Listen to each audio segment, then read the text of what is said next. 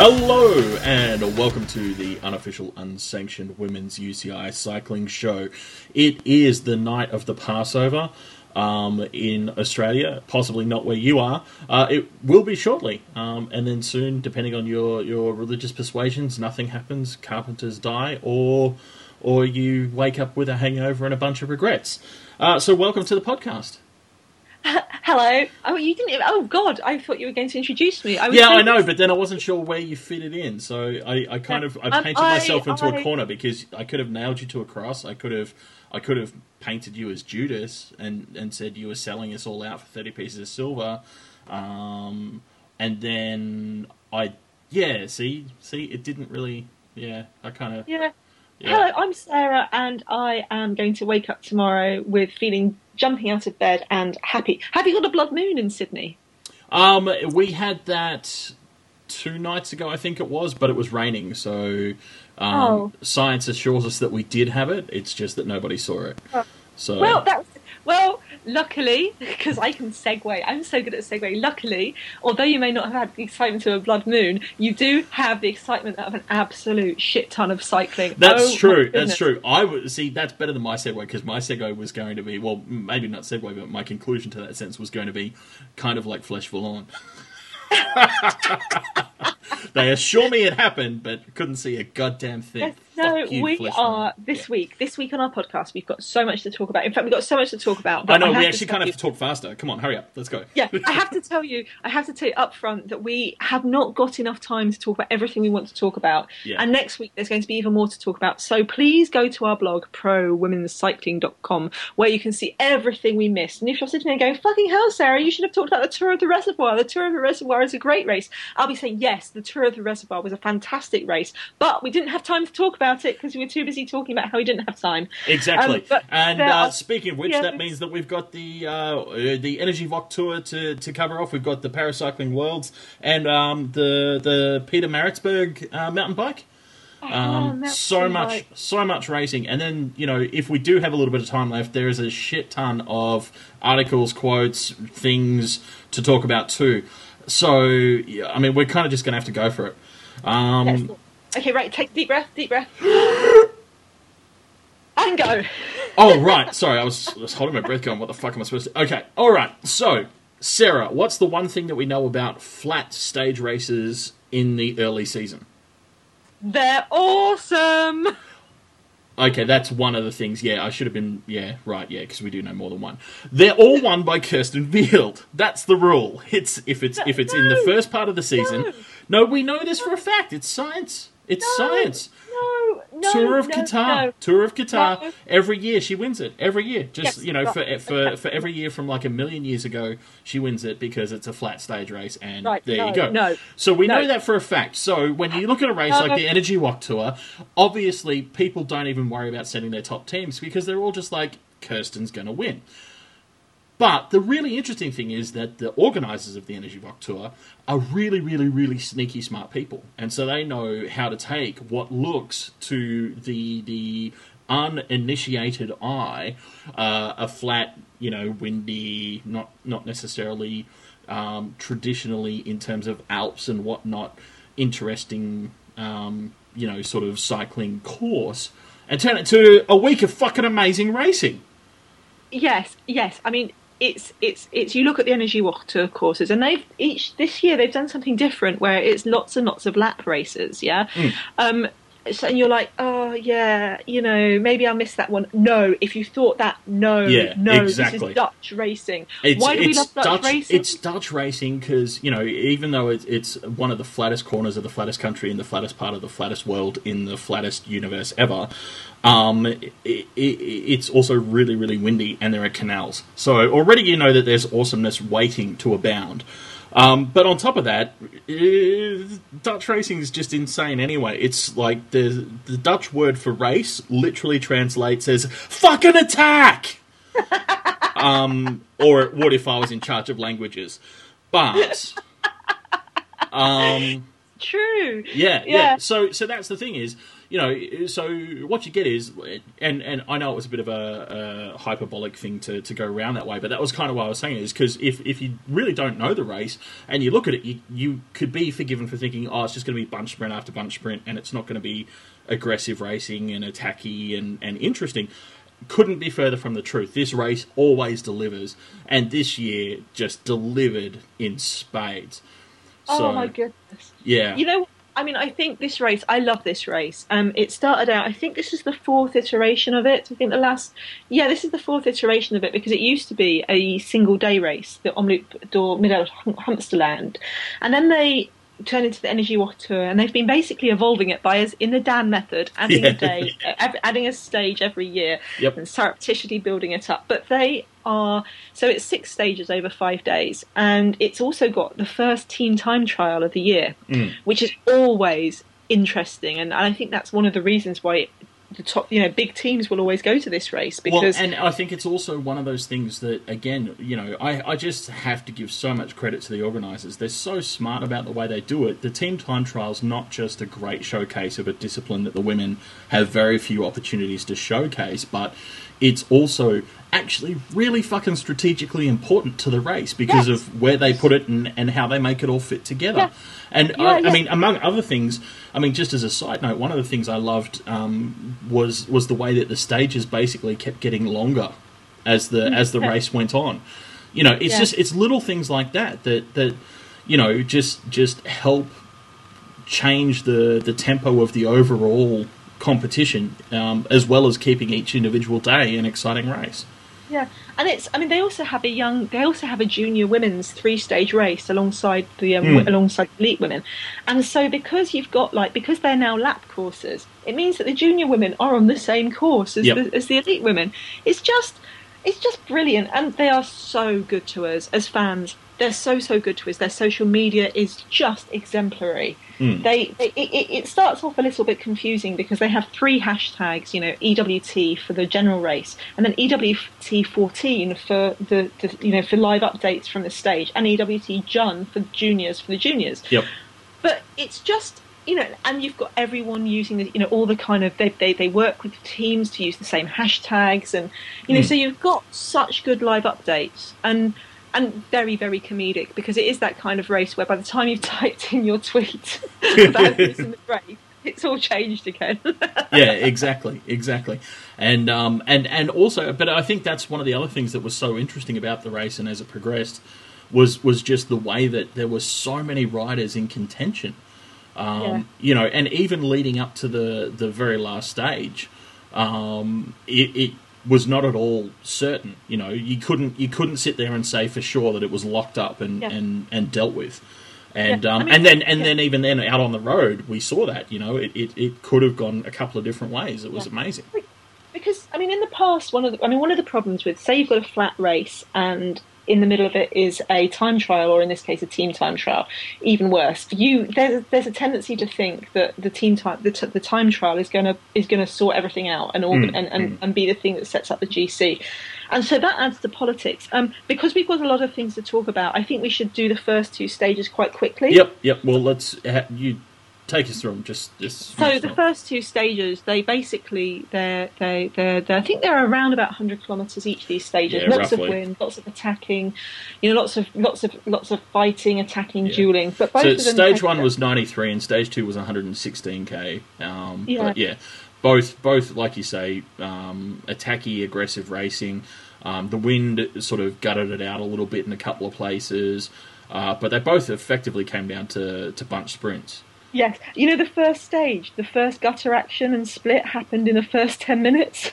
Well, because it's one of those flat Dutch stage races where nothing happens, and you can be forgiven for thinking that Kirsten Wild just wins everything. Speaking of which, on the first 2 stages, Sarah, who won? Kirsten Wild. Oh, really? Because you spent a lot of time when we started this thread of conversation shouting "no, no, no" at me. So, I think this is the thing. Kirsten is the Dutch sprinter. She's the Dutch. I don't know what's going to happen when the World is in Qatar in 2016, because holy shit, who are they going to ride for? Are they going to ride for Mariana, or are they going to ride for Kirsten? Oh God! I think the obvious answer is actually that they're going to be in the best position in the world because it means that they get to send Mariana up the road and see what happens.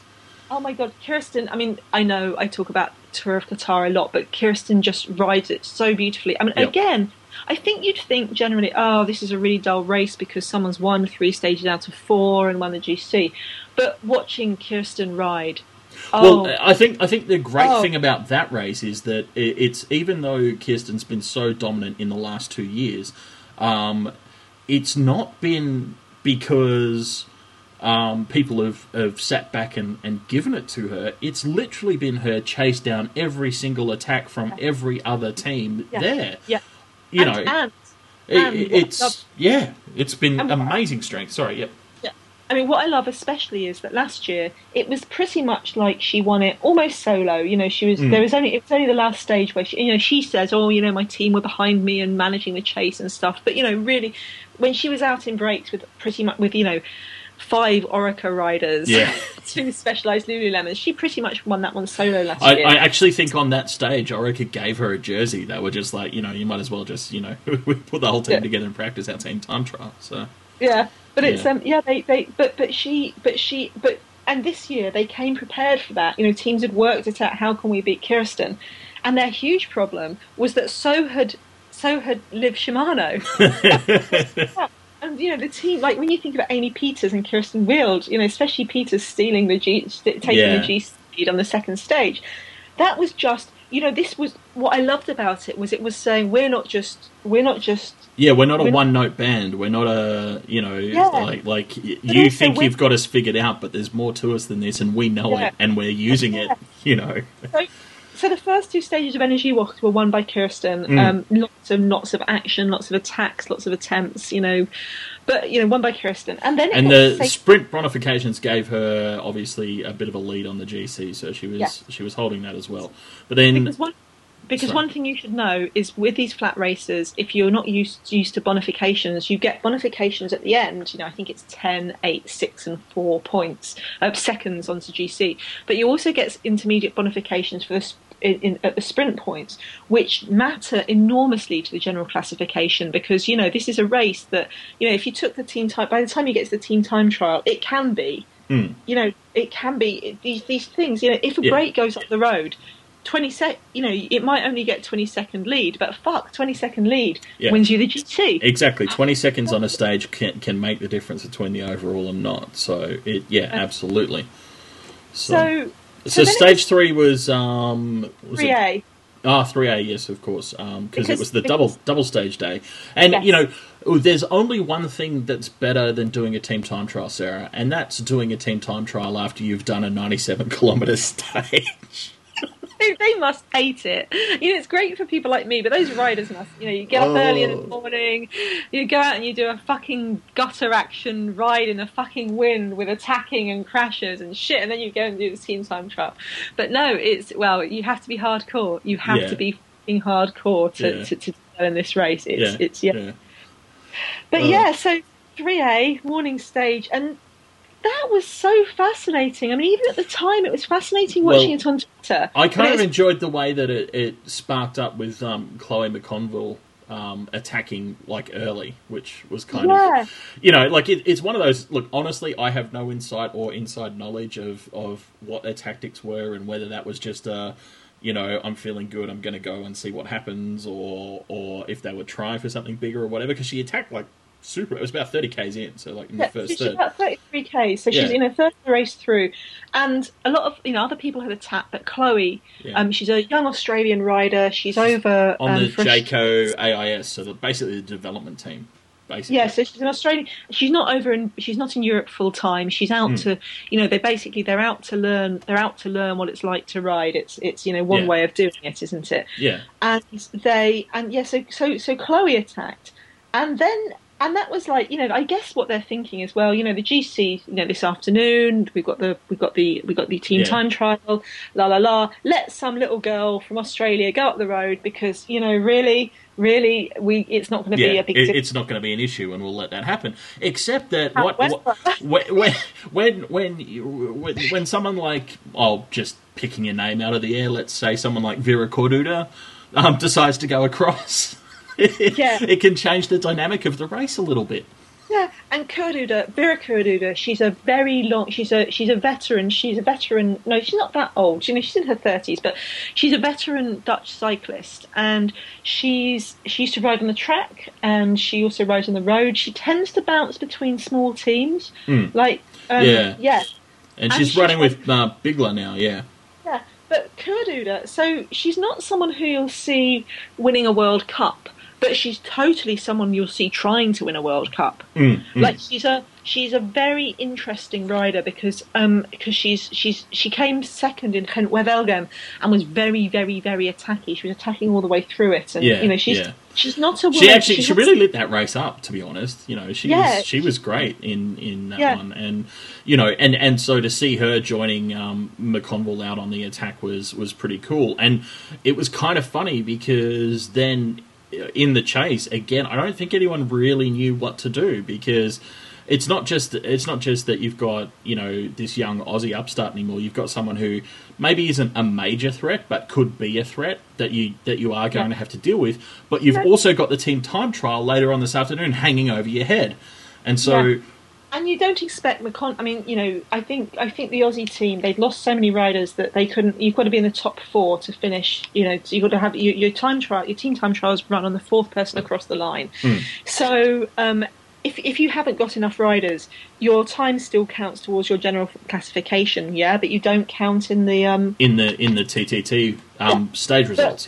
But the thing about Vera, so you'd think Vera, you'd think, well. The thing is, Bigler's not going to do a very good team time trial, but it still counts towards GC. But the other thing about Vera is, last time this was Omloop door Middag Humsterland, she won, and she won that race in 2008. So she should definitely be. I was really surprised, and I did enjoy reading the team reports afterwards. I actually found that really interesting because it was Orica's next to I think it was the interview with Kirsten, where you sort of got both sides of it, because it kind of, I'm paraphrasing massively, but to me it kind of played out with them both sort of everyone looking at everyone else and pointing and going, they wouldn't help. Yeah. And everyone wanted someone else to work. But see, that's part of the genius of the tactic, is because you've got teams that are actually thinking of the GC and going, no, we don't really want to chase that hard because we want to put up a good time trial. And so while everyone's trying to work out what the fuck to do, the girls, Chloe and Vera, get up to it was a bit over 4 minutes at the peak, wasn't it? And 4 minutes is dangerous. It's very dangerous in a race like this, because it's like, the first 2 stages have been bunch sprints, and I think they said everyone expected this stage to be a bunch sprint, but you can't. Someone like Vera Corduda, she's not got a team who's going to blast the team time trial. You would expect, if you were writing the script, you would expect that the top 6 riders in GC after the end of the day are all Specialized Lululemon, and or Bowles Dolman or something like that, but she's like, fuck that noise. I'm not playing by this script. Yeah, exactly. And it's actually one of the things that I love. I know we say this a bit, but this is a great point, a great moment to point out. This is exactly what I mean when I say that, women's racing is much more dynamic and aggressive and attacking than men's racing. In men's races, there's a lot more attention to the formula of the script. And there are far fewer times where something that is just out of left field like this comes up and happens. And it's part of what makes women's cycling so dynamic to me and so exciting, is because you do get these crazy things. And like you say, the first 2 stages were bunch sprints, and I mean, I'm not sure the exact gaps, but even factoring the bonifications, the top 5 were all within roughly 30 seconds, give or take, of each other, sort of thing. So to get up by 4 minutes is huge on the road. That's massive. Yeah. So the Orica report says, well, it was Liv Shimano's job to chase, and they just stopped chasing after the sprint bonifications. And Liv is no one was working with us. Yeah. And the other thing is that Liv is not going to have a good team time trial. You're looking to Specialized Lululemon, Bowls, Orica, Rabobank as the teams that as the top teams. Yeah. Liv are looking at the team time trial as something they have to protect. They have to limit their losses and defend, basically. They're not competing to win, they're competing to lose as little as possible. Kirsten's a great time trialist herself. She is a good strong time trialist, but they're not, someone like Spec Lulu who have drilled this. Yeah, exactly. And Orica who have made it their mission the last couple of years to really start to target it and make it a competition. And Rabo who, well, it's just in their DNA to try and nail everything. So yeah. So what happens? So basically, you have this moment where the chase actually starts, and so the chase is coming down up the road. Kurduda's trying to drop the Condil a couple of times, does it with 20k to go, solos home, 20k to go, wins. I think Chloe McConville came back 30 seconds back or something like that. It was much further than that. Like Chloe was back just over 2 minutes behind Vera, and then the group was about 40 seconds behind her. So Vera's in the yellow jersey by about 2 minutes and 30, 2 minutes and 30. Yeah, roughly. Yeah. And that's interesting. That's very, very interesting. Hooray for Chloe McConville. This is her first podium. Amazing. First podium at a UCI race in Europe, and, on what... UCI race anywhere, Dan. Well, yes, but I'm saying, it was in Europe, as in bigger news for, a kid from Australia, possibly the first time she's been to Europe, and on what was probably just a bit of a flyer, go on the attack, Chloe, see what happens, we've got nothing to lose, give it a go. But can you imagine what that does to your... and she got the most aggressive rider jersey as well. I remember having a conversation with a former track champion from Australia who was saying that she distinctly remembers the first time that she competed at Worlds for exactly that reason, because it was the holy shit, I can actually compete at this. You know, and that's the thing. Like Chloe's now gone, holy shit, I came second on a stage. Yeah. Wow. Yeah.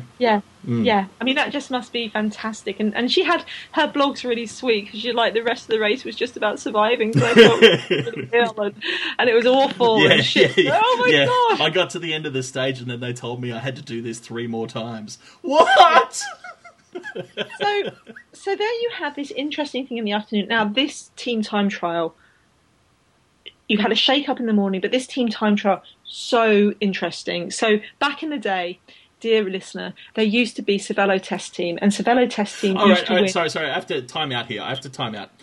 Sarah, we're going to have a separate conversation after the podcast, because obviously we don't have time to hash this out right now.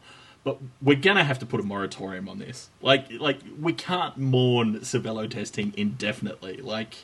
I'm not saying necessarily right now, but I'm just gonna put it out there that maybe we start trailing it off after 5 years. I'm explaining that it used to be that Cervelo Test Team won. When you look down the Open de Swedvigorda, the first couple of team time trials, Cervelo Test Team won every team time trial when they went out. Yeah, with HTC in second. And then Cervelo became Garmin, and HTC took over the Cervelo, the team time trial winners' mantle. They've obviously now become Specialized Lululemon. In that time, last year they lost one team time trial, and that was an uphill team time trial, a really stupid one in something like or Giro Trentino. Not that you have feelings or opinions about it. No. No, it was some dumbass thing that didn't count. And literally every other. No, you don't know. Oh God, it's so impressive, because it's not like it's really, really interesting, because and they keep doing it, and they had. After Judith Arndt retired, after Judith Arndt went to Green Edge, you're like, oh, holy shit, how will they cope? Because they lost Judith Arndt, I think they might, and then they lost Charlotte Becker, and then this year they're without Ina Joke Teutenberg, who does a fucking mean time trial herself, and Ellen Van Dijk, obviously world time trial champion. Yep, and also then they've got 2 new riders coming into the squad. who have to fit in and learn their way of team time trialing. And in the case of Tiff Cromwell, I don't think she's actually done a TTT before this. So no, she didn't. She used to. So they've got Chantal Black, who used to who's TTT'd obviously last year with Tifco. But Tiff Cromwell was never put on the Orica TTT squad for some reason, which I don't understand, because she's I don't get it. I guess I don't know. I honestly have no explanation for it either. I mean, the only thing I can think of is that in Vigorda World Cup, they wanted in Vigorda Team Time Trial World Cup, they wanted her 100% focused on the road race, maybe, and in Worlds, they thought that she would be 100% focused on the road race, and also, it's Aussie, isn't it? Orica is Australia, really.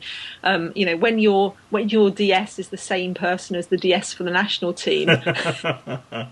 Let's not get into the politics of Australian cycling, please. Yeah, okay, but, cool. And maybe it was politics, but Tiffany hasn't competed in a team time trial for 2 years before this one. Wow. And then you wonder, well, Rabo have said that Marianne Vos, one of her targets is to win the team time trial. Now Vos isn't in this race because Vos is still there. But actually, just for listeners who might not understand, here's an easy guide to know if Marianne Vos is targeting to win a race. Okay, any kind of race, doesn't matter what it is. It's really, really simple. Grab a pen, bit of paper, write this down. It'll never steer you wrong. The answer to is Marianne Vos trying to win this race can be answered by the answer to the same question as is Marianne Vos entered in this race? No, because sometimes she's not targeting it to win it for herself. Sometimes she's targeting for her teammate to win it. Which she will tell you is exactly the same as her winning. So I give you, is if she's in the race, she's trying to win it. Yeah, touche. Yes, I'll take that. But the other weird thing about Rabo is at this point in the season, they hadn't won a race yet. Which is actually really, that's not the kind of thing you expect to be saying in April. No, it's not the kind of thing you expect to be saying in March, to be honest. Yeah, well, Rabo, true. They really, their target. I spoke to Annemiek van Vleuten before Ronde van Drenthe, and one of the team goals and her personal goals was to win races without Vos, to demonstrate there's more to the team than Vos. So they're going hard. Orica are going hard. And and actually, sorry, just on that note, I do have to acknowledge, and we've said this along the way, there have been several races where Rabo have put in amazing performances, but just not quite got the result. Oh my God! So, you know what I love most about Rabo this year is in this season they've really been trying, like every World Cup, every race. Even from Qatar, Anna van der Breggen was going for it hard. And that's it. They never accepted a race situation as given. If they were on the back foot, then they pushed themselves to get back on the front foot. And even though they didn't quite get the results they wanted, they've been there the whole season. They've been in the mix, and they've been, very, very, very, very competitive and making races hard. And you know what I really, really love about them is that they haven't gone. You could have forgiven them by the time it got to Flanders. You could have forgiven them for saying, "Look, our tactic of making it really super hard isn't getting us wins, and it's not even getting us podiums. It's just we just can't pull it off. Let's try a different tactic where we ride conservatively and ride defensively, and let everyone else, and just keep our powder dry to the end." And they haven't done that. Nope. I so admire them, and it's like, as a fan, I just want to say thank you, Rabobank, because you haven't. It's like it would have been. They could have taken the easy way out, and they didn't. Yeah, exactly. So Specialized came in at the top. I was just going to tell you why Bowles was important. Oh, well, yeah, but look, mate, sorry. We've been talking for half an hour, and we're only halfway through this stage race, so I'm getting back to, come on, let's go fast. Tell me why Bowles is important, but then... So why it was interesting is you've got a Specialised with a depleted squad with two new people, without some of their key time trialling stars, with two new members, one of whom hasn't ridden a TTT for 2 years, yeah? On the other hand, you have Bowles Dolmans, which has Megan Garnier and Christine Majerus and Lizzie Armitstead, so it's strong anyway, but also adding on to that, Ellen Van Dyke. Can we... does she have a nickname? Can we give her a nickname?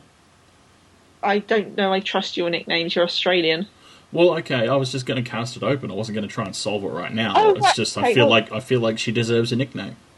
Dear listener, Dan wants to give Ellen Van Dijk a nickname. If you can think of a good one, then send it in to us at WomensCycling@gmail.com, or tell Dan on @DanWOfficial on Twitter, or you can tell me at _pigeons_, but I can't promise I'll use it. No, well, it's got to be good. So, you know. Well, even if it's good, I don't. Yes. Anyway. Let's.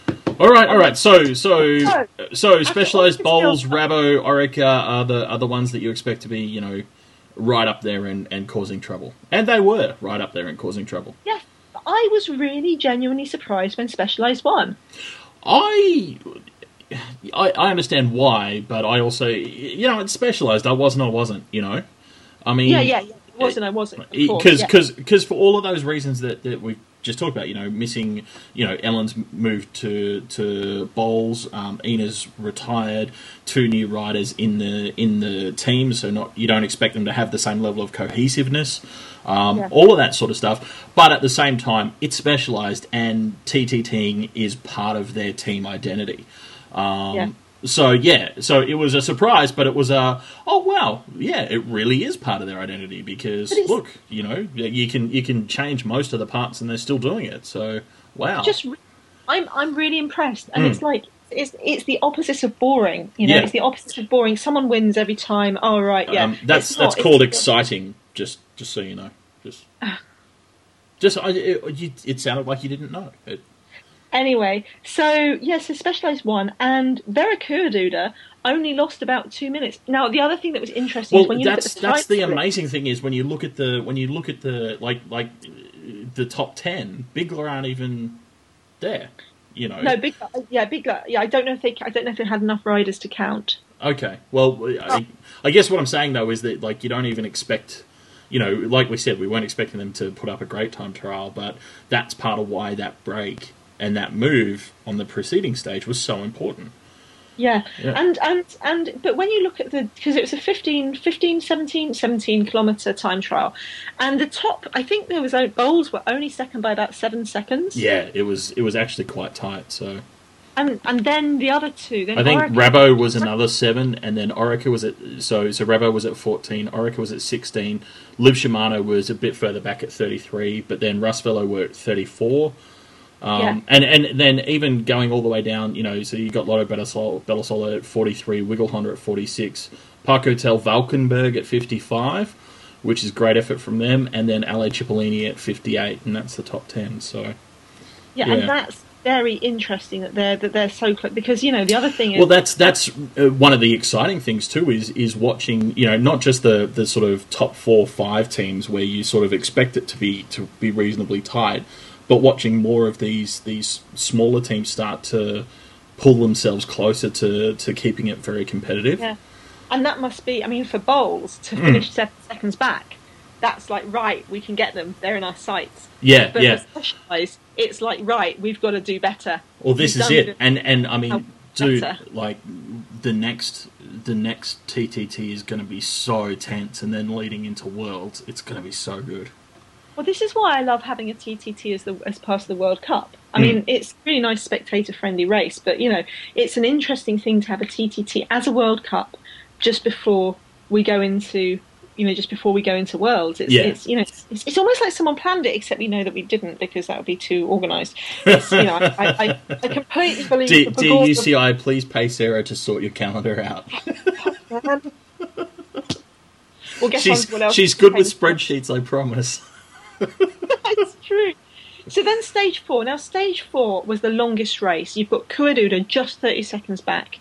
And stage 4 was a fun one because it was, you know, attacks, groups, attacks, you know, about 17, I think it's, you know, they've got, like, they end up with, like, riders. You know, there was a group at the front of about 17 that kind of got away, that had most of the main people in there. Yeah. And you've got people like Tiffany Cromwell. You had 4 Rabobank riders. Yeah. And I can't remember how many kilometres. Was it in the last 10 kilometres that Lucinda Brand attacked? It was actually a little further out. It was about 25k to go. And she went for it and managed to get away. And I mean, that was coming on the back of like Tiff Cromwell, like you say, she was attacking like crazy and nearly did get away herself. But yeah, because Tiff was about third back in the GC at this point as well. Because exactly. Obviously with special, behind Kurdu there was Trixie Warwick, but then just behind Trixie was Tiffany. Yeah. Yeah, and as we all know, she's fond of attacking anyway. She is fond of attacking, and yes, we do love her. And so it was very interesting, I think, because Lucinda Brand, her job. So everyone remembers Anna van der Breggen in the Worlds last year, racing for Marianne Vos. But Lucinda Brand out in the front doing her thing, her early attacks, because Brand that's been the way that the World Cups have been. She's attacked in the later stages when she's been out there. Yeah. But she's basically playing super domestique. Yeah, her job has always sort of traditionally been, okay, Lucinda, hurt everyone. You know, that's it. Just go out the front and hurt everyone, and see. We'll see what's left at the end of it, and just keep going until you can't stand anymore, and then keep going even harder for a little bit longer, and then when you collapse, then we'll let you actually work hard again. And they just do that over and over and over again. Yeah. And she, this is how she won the Netherlands national championships with a 100-kilometre. We do enjoy our 100-kilometre social breaks. we are fond of those, aren't we? Actually, I'm coining a new phrase. I'm calling that doing the ton. So, doing the ton. Doing the ton. So so Anna's Lucinda's done it, and Tiff did it at the Giro. 2 years ago, 3 years ago now, 2 years ago. 2 years ago. Yeah. We're fond of those. If you put up 100k solo breakaway, then we'll tribute a ton to you. Absolutely. So Lucinda and Lucinda ended up winning the stage. Yes, she did. In her interview afterwards, she said she wasn't expecting to get away, and she totally wasn't to be expected to be staying away. But this is again why I love Rabo. She's probably riding for Talita or for Anna van der Breggen or for Annemiek van Vleuten. Doesn't matter. Once she's out there, once she's out there and it might work, the plan is make it work. And then because it's a chase group that still has 3 Rabobank riders in it. Yeah. Oh, oops, sorry, I got to the front when my foot came a bit loose and I stopped pedaling for a second. Sorry. And one of my favourite interviews was someone did a translation of a Talita de Jong interview earlier on in the season where she was doing just that, where Anna, I think it was in Drenthe, where she was saying that she tried to do a lot of that on the front of the break, but she was just going to get thrown in a ditch. Carried on. So exactly. You can only do that once or twice before someone, threatens to throw their full water bottle at your head, sort of thing. Yeah. So, but the thing is that psychologically that weighs on a chase group anyway, even if they're just sitting there. And it creates that kind of dilemma of, okay, so if we do chase it down, we're just dragging 3 of our teammates to attack the shit out of us again. Yay. Yay! So, and Vera Kurduda had tried to chase Lucinda Brand down because everyone else was like, Vera, that's your job. Exactly. Hey, congrats on that leader's jersey. Well done. If you want to keep it, you know what you need to do. Yeah, but Lucinda got away. And how much did she win the stage by? Oh shit! It was pretty good. It was about a minute and a half, wasn't it? Oh no, just over a minute. About a minute 10, minute 9. So she ended up leading. So she led Vera by just over 30 seconds on the GC at the end of the stage. Yeah. So was with about a minute back to Trixie. Yeah, and then Trixie was only a couple of seconds, like 4 seconds ahead of Lisa Brennauer and Tiff on the GC. So that's the top 5 for the GC. Yeah. So we go into the last stage. With Lucinda Brand in the leader's jersey, Dutch rider, yay, Rabobank, they've broken their curse. They can win without a Vos, fantastic, but now they've got to keep the jersey. Yep. And you just know that Specialized Lululemon are looking at that minute and going, yeah, we can take that minute.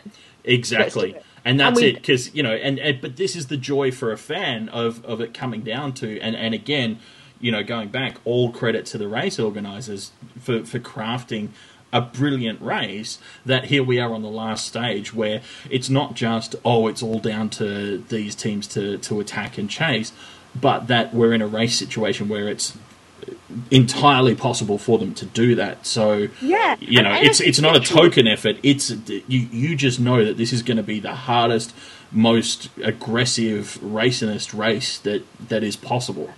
So. And you've got so much going on in it because you've got Kuaduda, you've got Specialized, right? We want it. Rabo, we want to keep it. Vera Kuaduda, I can take 30 seconds. Look, I did it on Friday morning. Yep. And then you've got everyone else going, fuck, we haven't won a stage. We've got to get a stage. We've got to make this race. And it ended up, and the most scary thing was the first break that went out. I can't remember how many riders were in it.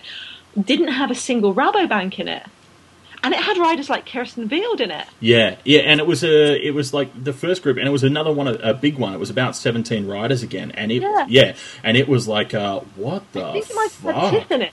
Like you're like sitting. It's got Wild, it's got Tiff, it's got like fuck, and my God, Rabo, the work they must have done to pull that break back because they did. Talk about turning yourselves inside out. Like that is like holy shit. If this doesn't come back, we're done. Yeah, and actually, I mean, imagine if you've won stage 4 and you lose it on stage 5, it looks like you've done it by accident. Do you know what I mean? It looks like just a random chance that Lucinda got away, and but then they couldn't pull it together. It's actually worse than if you'd never won anything, I think. At that, if for that to happen, so they pull it back. So good, so strong, and they end up with attacks. Vera trying, everyone else trying, and they end up with a small group of about 9 riders going out by themselves in one of the last laps. No one of the big in the GC. So the GC right. Hey, he can't, and they're still trying, but you've got this group. But I mean, it's much more reasonable because at that point, then the job on the front of the chase is basically just about time management, not about catching them. It's just keeping the elastic tight enough that they don't lose the overall.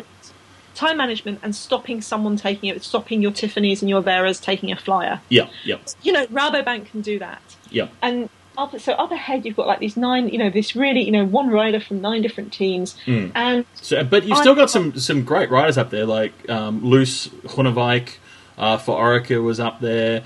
Sarah, Felita de Jong, Sarah Mustonen, Lisbeth de Vocht. It's a good group. Yeah, it's a really, really brilliant group, and that group, I think there was Barbara Guru. I want to say Barbara Gurishi was there too for LA Cipollini. Now, Gurishi is a fantastic sprinter, and Cicchini's a fantastic sprinter. Yeah, for, was it Mexico Farron?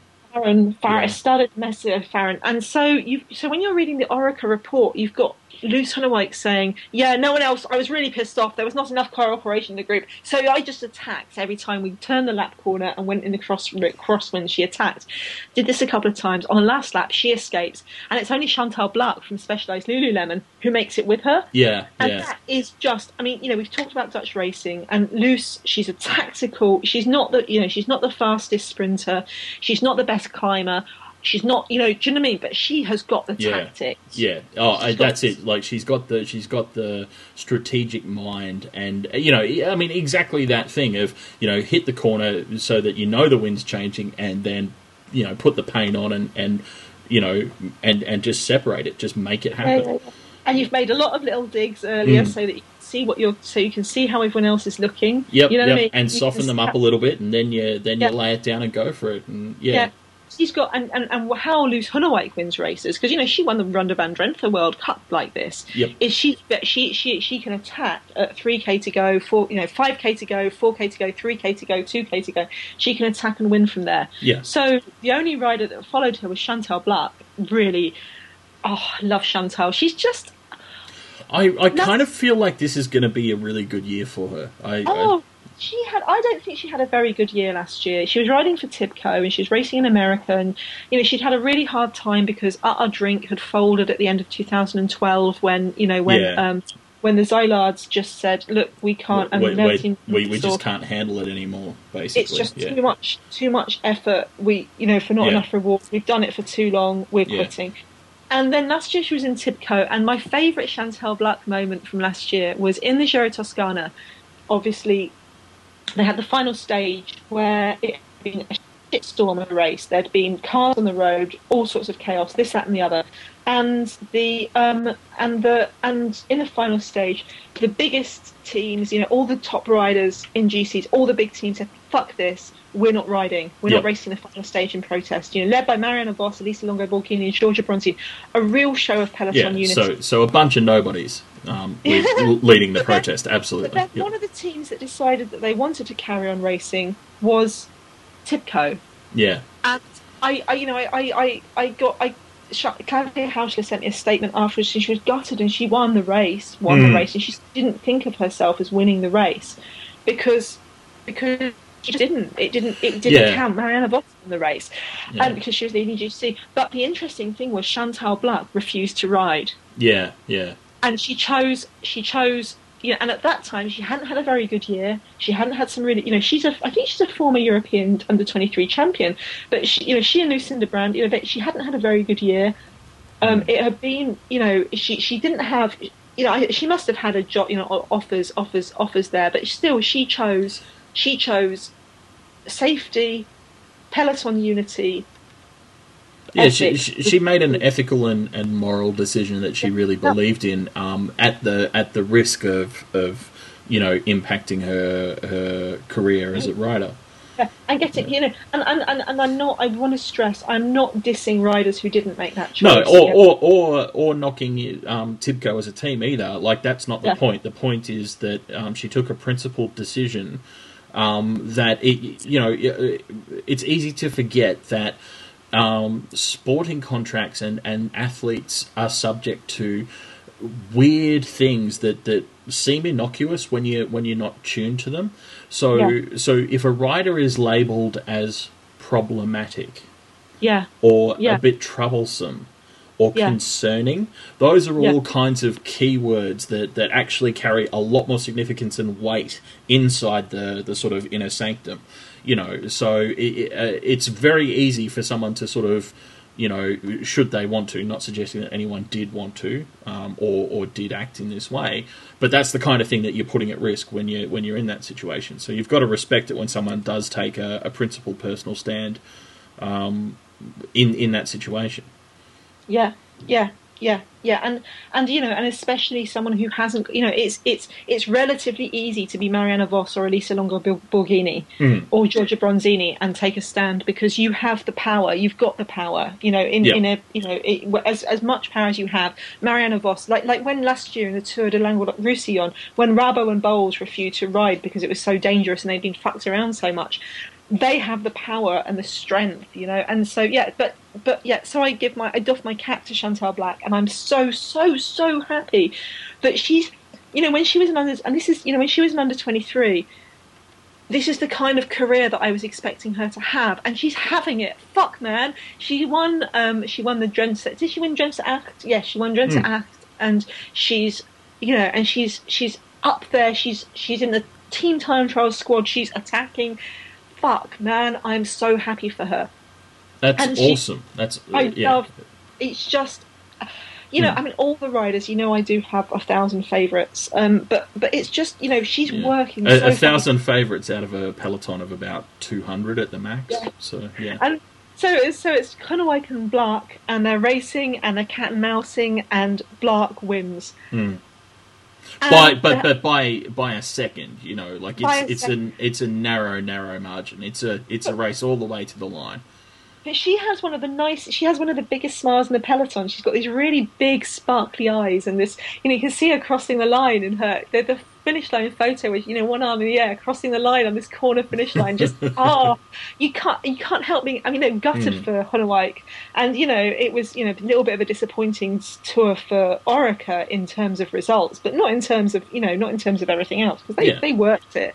They worked really hard. They had some okay results. Not, obviously, not what they were aiming for or hoping for, but it's not like they were terrible either.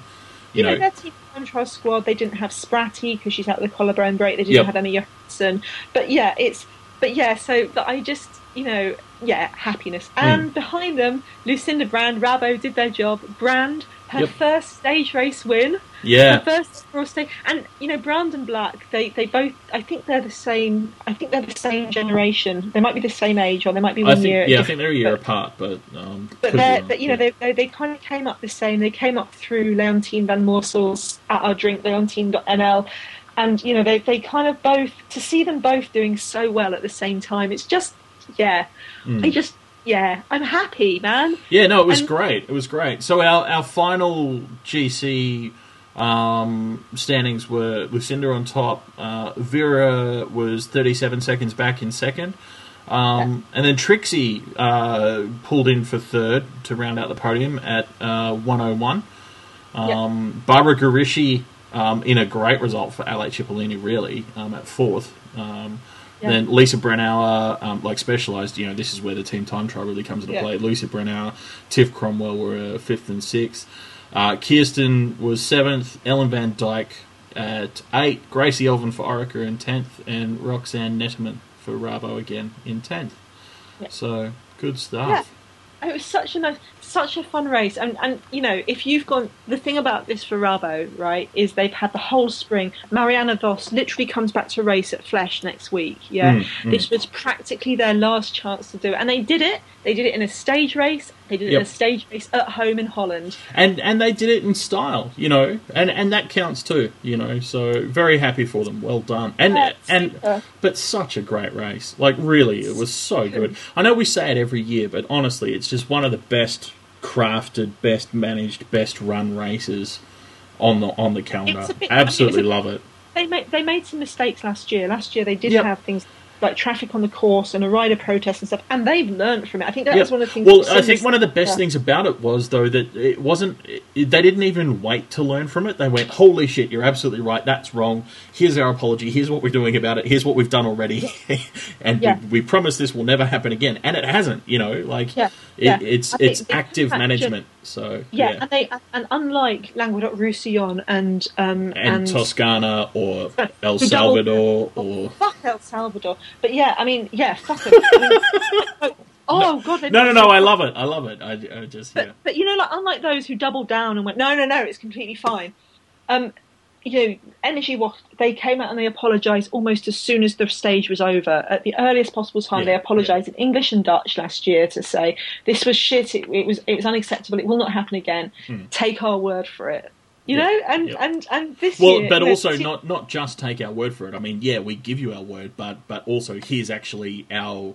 Like, this is what we're doing. It wasn't just empty. Trust us. It was. It's practical. This is what we're doing. This is why it won't happen again. And we're fucking making this commitment. And it was awesome. I love how we're racing through this episode. And so we've been talking for about 50 minutes. I know we're so bad. We're so good. Imagine what would happen if we just went, fuck it, time doesn't matter. We've got all the time in the world. We'll just talk as long as it takes. Hi, welcome to the world's audiobook podcast. 18 hours of talking about 2 races. Well, I do have a segue, actually, from learning mistakes and making mistakes and learning from mistakes. Because the other thing, one of the many, many, many other things I watched last week was the Paracycling Track World Championships. Okay. No, it's my segue. It'll come. I'm waiting. I'm waiting for it. I'm really hoping it's not the obvious making mistakes and coming back from them segue. Oh, shit, you've got me. Okay. So, Paracycling Track World Champs. This is interesting because it's. You said this, Dan, when we were talking about this last week. You said that paracycling is in the same place that women's cycling was a couple of years ago. Yeah. Where the thing about the paracycling, you have the road and the track. And the last time, so you might remember, people, I went to Newport Paracycling Cup. Oh my God, it was so good. And everyone was so nice. And you end up talking to like riders' mums and riders' sisters and riders and dads. And it was lovely. Really, really lovely. And oh my God, the riding is just... You have not, honestly, I think if I was only allowed one cycling discipline to watch, only one cycling race to watch, I probably would pick tandem sprinting. Wow, that's a huge call. Yeah. I get it, and I'm not disagreeing with you on how awesome it is, but that is a huge call. I honestly don't know if I could make that call. I don't know if I could give up the cobbles, dude. Honestly, I mean, I when I say watch, I think I watch half of it with my hands over my eyes because you're like literally pushing people to do all the right. So you could watch it over and over and over again because it'd take you about 50 goes to actually see all of the race cumulatively. You know when you've got like everything that a sprinter does, like track stands, tactics, swooping down. Yeah, but it's tandem. No, that kind of, you know, when there's a track sprinters and one's just ahead of the other, and the first one flips the wheel a little bit and to out the other one so that the other one can't come round. You know, and you're seeing it on a tandem. Once you see that back wheel flick on a tandem, you're like, fuck, man, it's so cool. But but it's been a bit of an issue because the Newport Cup last in October was only the first UCI level track paracycling race since before the Paralympics. Since before the Paralympics? I thought. Wow, okay. Because the last one was the UCI Track World Champs in beginning of 2012. Yeah, then they had the Paralympics. That's so shit, man. It is shit, and you know, and it's really, really shit because these guys, they work so hard, they train so hard, and you don't get a chance to race. Well, yeah, look, and if you're a sprinter, the thing that kind of pissed me off. Sorry to jump in, but I'm sure you were going to mention this too. But the thing that pissed me off is that. What was it, like 6 weeks ago, 2 months ago, when we had the Track World Cup there? And we had great coverage, live coverage, you know, it was awesome. What the fuck? Where did all that go? So this was in Aguascalientes, and as Dan said, in January, I think, they had the able-bodied Track World Cup there. So it's like, you know, and I was quite excited about this because, you know, literally I wrote my How to Follow the Paracycling Track World Champs, and on the UCI website, they had a little box in the top to a Ustream link, which was showing the live coverage from 2012. And oh my god, that means they're going to do it again. And at the bottom of the information, they had a blank link, you know, a link that's not been filled yet, that said live broadcast. Yeah, yeah. And so I'm like, oh my god. Now, I didn't set my heart on this, but I'm like, well, wow, they're going to be doing this again, you streaming it in live broadcast. That's so good. You know, it might have been 2 years. They might be treating paracyclists really badly, but this is a sign of change. You know, I'm happy to embrace change. And actually, I want to see some tandem sprinting, man. I want to see Jodie Cundy. I want to see, you know, can Sarah Stories come back after having her baby? Dame Sarah Story. Did I just say Sarah Story? That's so funny. Dame Sarah Stories just come back. Reuters says you shouldn't actually use titles when you're referring to... when Reuters start fucking paying us, then they can apply their style guide, but... No, I'm just saying... No, they can... You know what they can do with their style guide. Do you want me to elucidate? Like, I can expand on that for you if you want. No, okay, it involves pineapples, spikes, sideways, and shoving, so... Anyway, so, you know, Sarah Story's just come back from having her baby. Is she going to come back to the same level? You know, you've got riders like Greta Nymanis and Jennifer Schubel. You've got the Australians, every single Australian rider, who just like, oh my god, they want it hard, they want it. Jesus, we're talking about para track cycling, not porn. Fuck. Settle down, Connolly. So then, you know, and then the day of the track comes up, and I go onto the UCI website, and the live stream link's gone, and the link to live broadcast's gone. Like literally the day before, or the day of it. Yeah, you can just picture the meeting in Agler. You know, okay, guys, here's the working team on the paracycling event. Where are we at with the live link? Yep, we fixed the problem. Right, so you've got the feed up and running. Not exactly. What I mean is we fixed the problem. What do you mean? If the live feed's not up and running, how did you fix the? We took the link off. Oh, right. So then I'm like, okay, I'm disappointed, and I've said this in my post. I meditated on managing expectations because I have a thing. Part of the problem with the UCI is they put out these bombastic press releases and they put things on their site like they did about live broadcast of all the World Cups. You know, and then live broadcast on the BBC of World Cups, and you know, and it's like, fuck, if you just deal, you know, just fuck. Yeah, anyway, just stop making these huge claims, you know? Yeah. I mean, trust me, like, this is actually one of those weird things where it's the perversity of a PR cycle that doesn't fit the reality of where the sport's at.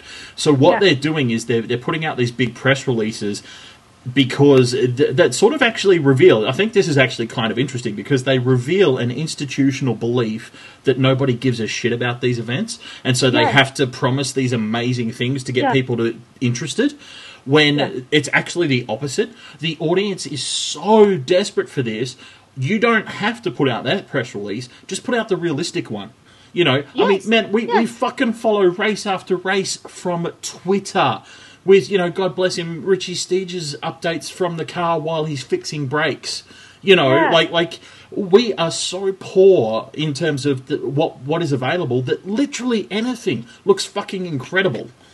So you don't have to put out this huge press release going, we're going to beam it live around the moon, and Neil Armstrong's actually going to commentate from the moon, and we're bringing him back from the dead to do it. You don't have to put that press release out. Just oh well, we can't quite afford to do it live, but we'll have highlights every night. You know, and everyone's gonna we will literally tell everyone. We will tell everyone. But the thing that bothered me, so then the riders are saying, okay, well, it's being filmed, and the riders were told there's going to be highlights on YouTube. So I'm like, oh, great, daily highlights, just like they've done with the other track World Cups, Yep. Now, the thing is at the Paracycling World Championships, they don't even have live timing, So fuck off. No, seriously, man. You know, every World Cup, including the one at Aguas Calientes, has the Tissot live timing.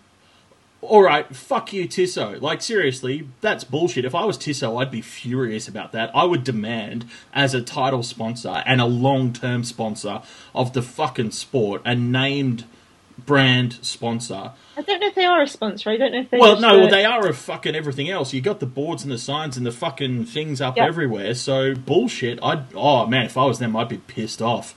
Like, fuck that.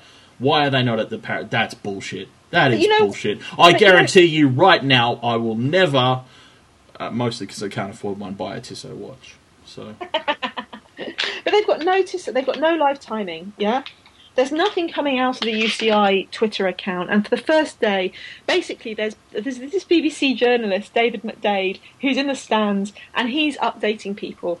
And you've got riders going, hey, can you tell us, tweeting him, can you tell us the time splits? Because, they're supporting their teammates, they're really supporting their teammates. Yeah. And so he's trying, but he's one guy, he's also doing his day job. And so you end up with, like, Jodie Cundy. I love Jodie Cundy, he's such a star. Going down and tweeting himself, live updates. And Colin Lynch, like, live updates.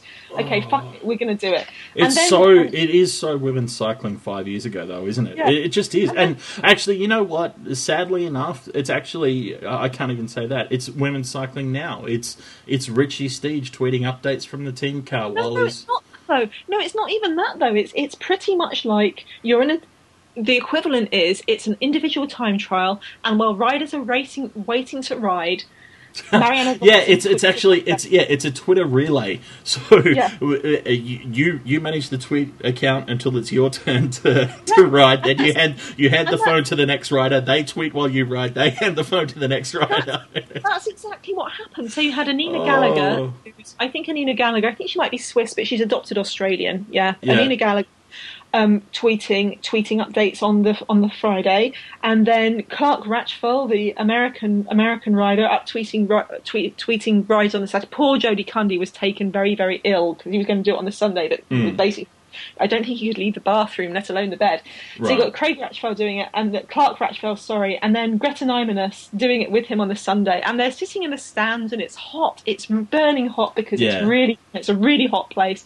They're dying of heat exhaustion, and their iPads stop working because they've overheated. Yes, they've overheated, and they're giving us these updates. And huge kudos to people like Paracycling, the Australian track Twitter. Yeah. They're getting on it, they're sharing it, and and then people like Cycling Ireland are updating about their rider. Fuck me. This is. I'm sorry. I know I've talked about this before, but this is exactly when I talk about things like, you remember the company that I was talking about about a year ago called Cyclone, who have that app for iPhones. Yeah. You know, track is like the perfect event for that, because you put, 6 people around the track and they all just, put their phones up and record, and you can put it together. Like, oh man, the future is so going to be subverting the governing bodies of the sport, because they're... But it's hard. But it shouldn't have to, Dan. No. I know, but this is precisely my point, though. This is what happens: is they've shown themselves incompetent. You can't in 2014 be the UCI, the governing body of an international Olympic fucking sport, and not be able to provide video footage of it in a fixed location. I mean, I'll wear it on a fucking 150 kilometre, road race. I don't like it, but I understand that, yes, there are practical limitations. But it's a fucking track, It doesn't move. Yeah. And you're there, and you're in track centre, and you've got Wi-Fi, and I mean, it's just utter bullshit. And it is amazing, like the team spirit and the camera, like with all track teams, you've got the Aussies tweeting pictures of each other, and immediately someone finishes their, because it's Mexico, so they've all been told they're not allowed to eat the meat, and so immediately someone finishes their racing, people are tweeting pictures of that person eating half a cow. Not even cooked. It's just raw cow in their mouth. Riders like Alex Green, I mean, she's so lovely, and oh my god, and the riding, and I'm really, I sometimes give British cycling a hard time. No. But, as a Brit, I was really lucky, because British cycling, after they did lots of tweets updates, they did a comprehensive race report. They did a really gallery of photos where they paid a local photographer to go and take pictures for them, and we had a lot of goals to celebrate. I mean, Rachel James and Sophie Thornhill, they smashed the kilo world record, and then they won the team sprint they won the sprint in the tandem.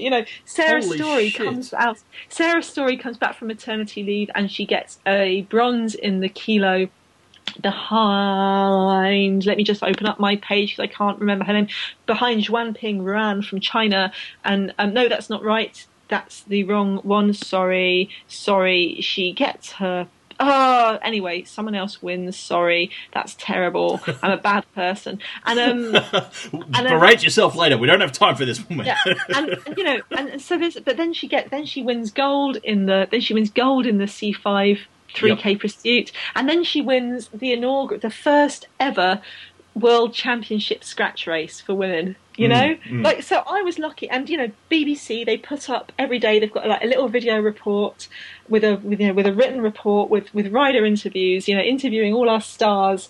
So I'm lucky because I'm British, and and British cycling really, they've learnt from the past. They're doing it. So after the race, there's one video on the UCI YouTube, and that's Sarah Story's 3K pursuit, yeah? Well, So this is where my segue comes in, way back, talking about learning from mistakes, because last night, Brian Cookson went on Twitter. I asked Brian Cookson and Tracy Galdry on Twitter yesterday morning, hey, have you got any comments about the lack of coverage from the UCI? Like, literally no live timing, nothing. They, they had a daily report that was like, shorter than just, and I'm not saying he read it and did this. I think it's probably coincidence. But last night, Brian Cookson put out a Twitter saying, hey, here's a link to the UCI's coverage of Paracycling Track Worlds. And he immediately gets jumped on, and Jodie Cundy sees it and goes, what are you talking about coverage? There's nothing there. And Colin Lynch is like, yeah, I think people might have misled you, Brian. I'm sure you've been told there's coverage, but maybe there's a load of videos that just someone's forgotten to put up yet. Yeah. And Brian Cookson, to his credit, says, I'm really sorry you're all disappointed. I'm gonna look into this and I'll let you know what's happening about it. Well, and that's the tiny balm to my soul. Look, I do appreciate that, because we've learned that so far, at least, Brian's been true to his word when he said things like that. Yeah. I think you're probably right that, or sorry, I've forgotten who it was that tweeted and said you might have been, misinformed. That's probably true. I doubt that he'd have been so foolish as to knowingly tweet something that wasn't there. But at the same time, it is sad, frustrating, and infuriating that, as I said, we're in 2014 and this situation even exists. Yeah, and the other thing that bothers me is Jody Cundy is he's such a fantastic advocate of the sport. He's a really good bloke. He's passionate about it. It's not just about him. He moved from swimming to cycling, and it's not just about him. Colin Lynch is such a strong, the Irish cyclist. He's such a strong fighter for the sport. They really fucking care about this stuff. Yeah. But it should be up to Jody and Colin and a blogger like me to be calling Brian again on this. The governing body of the sport should have at least the basic awareness of what's going on in the sport. It's not fucking rocket surgery.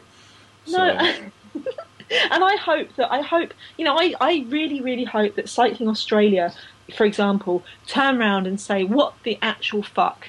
Literally, if I'm elected to Supreme Overlord of Cycling Australia, I can guarantee you that I will, on an almost daily basis, say, what the actual fuck? But, it's just not to right. Everybody.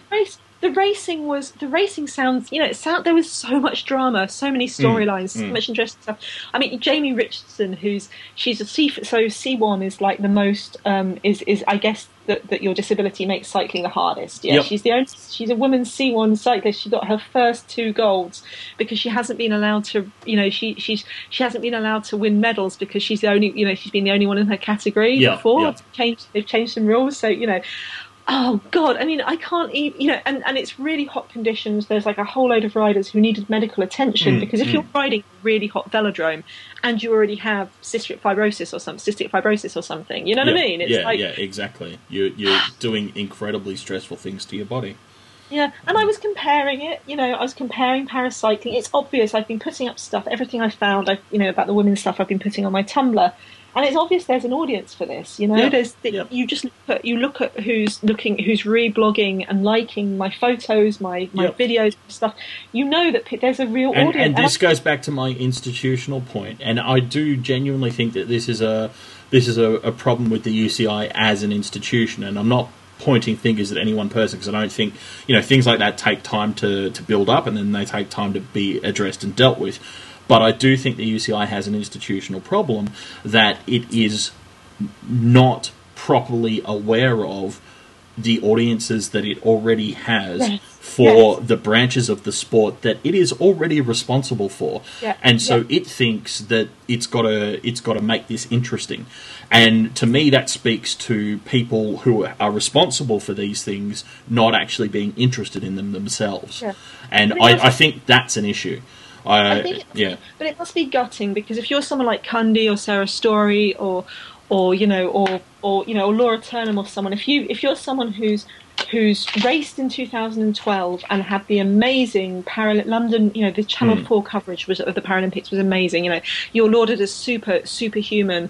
You're celebrated and you're celebrated. You're feted, and then 2 years later, you have like literally one race a year.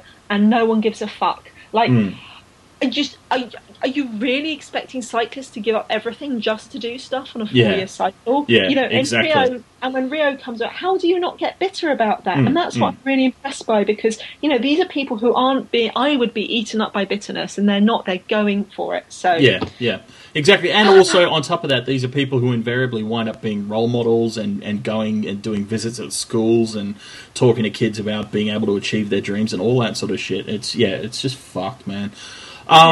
Sorry to keep doing this, but we need to keep moving. So I think it's time for us to head downhill. Downhill, yeah. Did you like that one? I could talk about mountain bikes forever because it was the first. But don't. I know you could, but don't. In contrast, what I like? What's interesting is because mountain bikes have got this. Mountain biking is almost the opposite. There is so much coverage, and not all of it comes from the UCI because they've got sponsors like Red Bull and stuff like that. Oh my god! And a lot of still rider created content and social media stuff that people do themselves. Absolutely. I mean that's definitely part of the mix. It's not either or it's everything. But also, there is a fuck ton of money in mountain biking, isn't there? There's a fuck ton of money in all kinds of biking. No. But I mean, if you're comparing paracycling, if you're comparing A, track, and B, paracycling track, to mountain biking, track is not accessible to the majority of people. Like, I could probably go to Newport. Newport's probably about an hour away from me by train. I could probably, then I'd have to walk for 45 minutes to the velodrome or cycle there. Fair enough. Yeah, no, sorry. I live in a major population centre in Australia, so I have 2 tracks less than an hour from me. But if you lived in Cairns, or no one actually lives in Cairns. Okay, they suffer in Cairns. Okay, sorry if you're from Cairns. That's just. Yeah. But if you lived in, I don't know, if you live in Townsville. No one actually lives in Townsville. You're working your way down the east coast from far north Queensland, man. Like basically, yeah. No, I'll school you on Australian geography later, but pick somewhere better. Okay, if you lived in Canberra, is there a track in Canberra? Yes. Whatever. Australia is the best place, and everywhere in Australia has a track a mile away, unless it's a place that no one actually lives in. Yes. Yes. Okay. Exactly. Unless you're Australian, if you're American, for example, if you're, I don't know, living in Arizona, for example, no one lives in Arizona.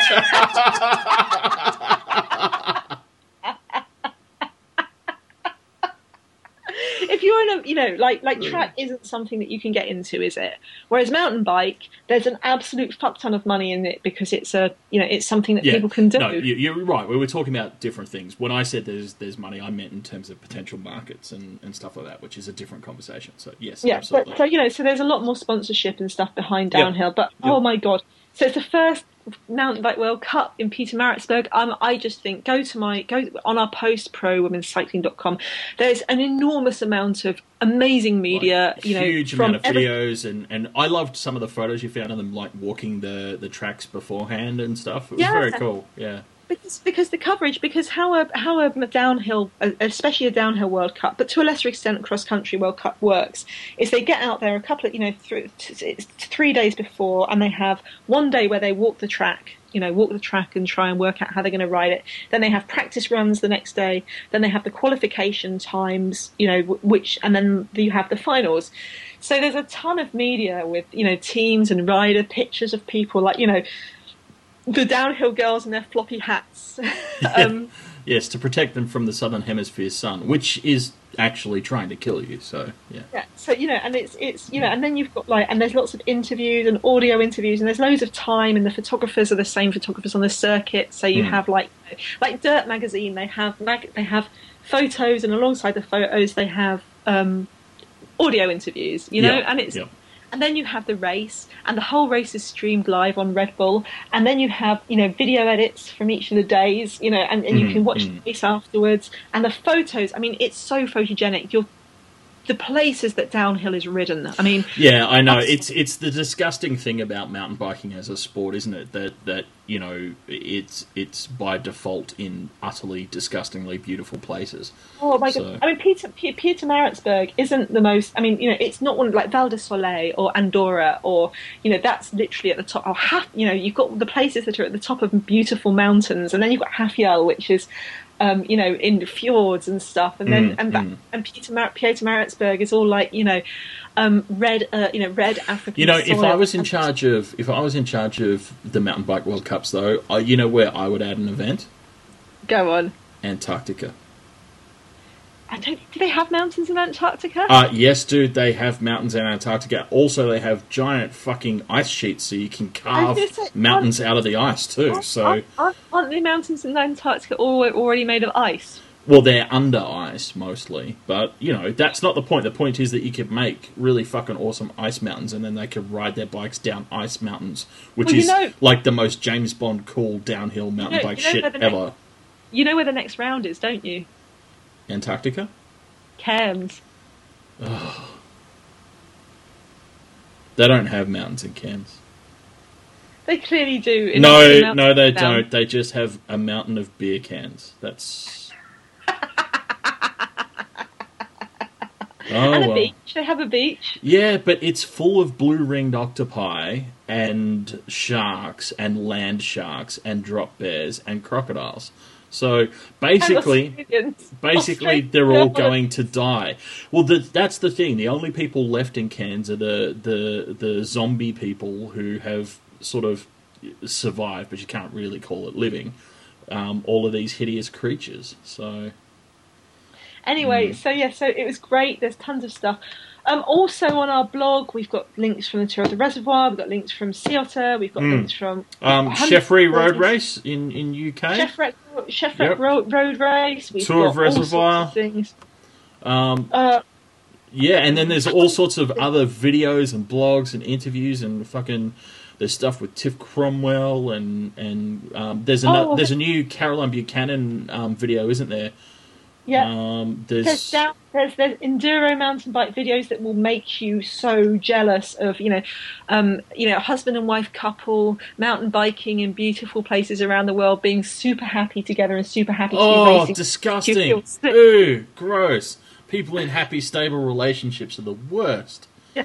Now we do have, before we sign off though. There's two more things that I really wanted to quickly mention. First of which is just today on Twitter, I guess on Instagram, but Gracie Elvin posted a photo of her lining up for the start for her very first ever road race on her dad's bike. And it is just the most goddamn cute photo of just this young girl in sneakers with pedals with toe clips, not actual clipless pedals and stuff. And yeah, I love that photo. That's awesome. I just wanted to mention the women's tour in Britain is now the Friends Life Women's Tour, because the Friends Life have come on to sponsor it. Yay! And there's an interview with Guy Elliott from Sweet Spot, who's running the tour, which you can read over on Velo UK, and you can also buy shirts to help support the women's tour. I've been putting up posts this week of how to look like the women's peloton since they're coming to Britain. Buy your if you're in Britain, buy your shirt so you can support your team. Everything from shirts to ridiculous things like comedy bands and stuff. But I'll be putting up a post about that. And finally, congratulations to our friend Monique Hanley on the birth of her daughter. Absolutely. Congratulations to Monique. Those of you who've been listening for a while, remember we interviewed Monique towards the end of last year about all the amazing work she does with Cycling Victoria and Cycling Australia to make cycling better for everyone, but particularly for women. So that's very exciting. And when that all was coming about, I asked Monique the question that I ask all of my friends who are having children, which is, can I name your baby? Oh my God. It's alarming to me the number of people who think that I should only be allowed to name a baby if I father it. I actually think that's really irresponsible. Like, if people actually stopped and thought about that, I think that's the worst possible reason to name a baby. But something unprecedented happened. Didn't it? That. Well, it's actually now precedented. Is the beautiful thing, because Nitty Cat on Twitter jumped in and was like, I've got a boy due July 6. Middle name needs to be Douglas. Big sisters are Marion and Eliza. Go. So is the big sister Marion? As in Marion. So, right. Yes. Yep. So the challenge is on. July 6 is when he's due. Middle name's Douglas, and points for cycling related. So watch this space, because we don't have enough time to solve this problem right now. But Catherine, Nitty Cat, challenge accepted. I will name your baby, or I will at least provide you with a list of names that you will choose to ignore. Now, dear listener, this is where you come in, because obviously Dan's names, he told me what he'd name his imaginary baby. Yes. Bullshit! I would never have told you, because my names for my theoretical children are super secret, because no one can steal them. You told me. I did not. I might have told you a name, but I would not have told you the name. Anyway, Dan told me, and I've got to say, he takes the Australian approach to naming. Bullshit! You're actually making things up. What? Yeah, Dave-o. Fuck off. I love it when I make him so grumpy. Rawr. Rawr. One more thing though, so yeah, absolutely, we'll devote a bit more time to this in the very near future. But taking it seriously, I did want to add one other thing. But is there something you wanted to drop in on the name stuff? Yes, I say to people that if you want to help name Nitty Cat's baby, Nitty with an KN, Cat with a K. Send her your baby names, cycling-related baby names that go with the name Douglas and big sisters Marion and Eliza, and I'm sure she'll be super grateful. We'll be super grateful too. Send them to us too. I'm_pigeons_ Dan W official on Twitter will be, or you can tweet, or you can leave us a comment on ProWomensCycling.com where all the stuff that we didn't talk about is on. Including the Winston-Salem Bicycle Classic, which is on tomorrow, and next week, Dan's favourite race in the whole world. Fuck you, Flesh Ballon. Flesh Ballon. If I can't see Flesh Ballon this year, there is going to be hell to pay next time I'm in Belgium. You're totally not going to be able to see Flesh Ballon this year. I'm just telling you right now. Yeah, I'm just giving them fair warning. They've got 26 minutes on the UCI YouTube is the maximum you will see. They have a few days to sort their shit out. There is a fixed camera on the Murder Hui. If I do not see the finish of that race fucking live, someone in Belgium is answering. No, I'm just saying that in 12 months' time, when you read about a crazy drunk Australian being arrested and beaten by Belgian police, you'll know why. That's all I'm saying. All I'm saying is manage your expectations there. It's not going to happen. They are managed. They're very clear expectations. What's your last thing? We do occasionally give shout-outs to other podcasts. And there is, I have to confess, Sarah, but I wasn't able to tolerate your unfaithfulness to me for so long. I just couldn't handle being cuckolded for this long, so I have cheated on you and been on another podcast. Is it actually up? Can we hear it? I'm not sure if it's actually up, but it should be up shortly, like by the morning, I believe. So Yeah, I know. I respect you for not making the obvious Viagra joke. And where will people be able to find this work of wonder and genius? This heartbreaking work of staggering genius? Well, it will be the next available episode of the Broken Spokes podcast. Where do they find that, my dear? Is on it's Mountain something. They've just moved. Mountain Bike Radio. Mountain Bike Radio. Video, is it?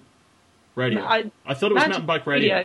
Okay. Yes, that's what it said. Oh, Jesus Christ. Or you can follow them at Broken Spokes Pod on Twitter. That's probably easier, to be fair. Anyway. I did make some very unfortunate comments about one of the hosts' deceased parent, so tune in. It's lots of fun. Dan was drinking even more than normal. To be fair, by the end of it, I wasn't, because I'd run out of booze. Yes. And on that happy note, good night! Thank you for listening.